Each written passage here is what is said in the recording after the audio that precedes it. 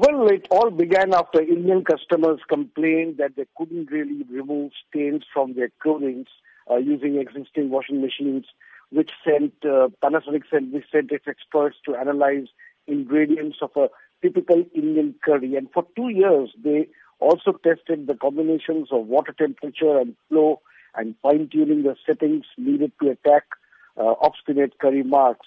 This new machine is called the Stain Master, and it has 5 cycles aimed at the Indian consumer. I mean, it includes daily sari, with Indian women wear, and collar and cuff.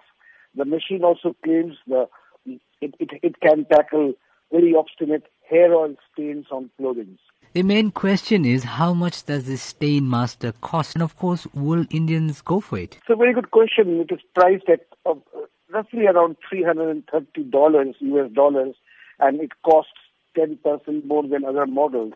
Panasonic says it has so far sold 5,000 Stain Masters, and it aims to sell around 30,000 units by March 2018.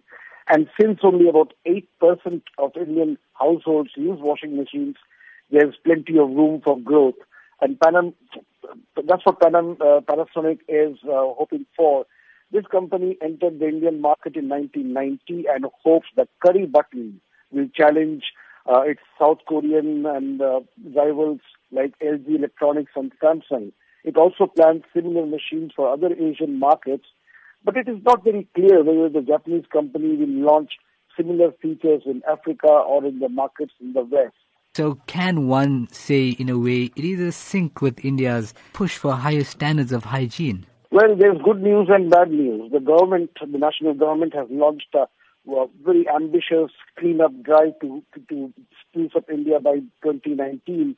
The focus is also to build tens of millions of toilets for the bare poor.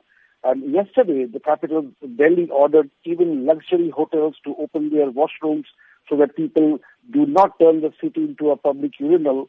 But a report this week suggested that Indians' lack of toilet hygiene were delaying long-haul flights almost daily and bleeding airlines of revenue.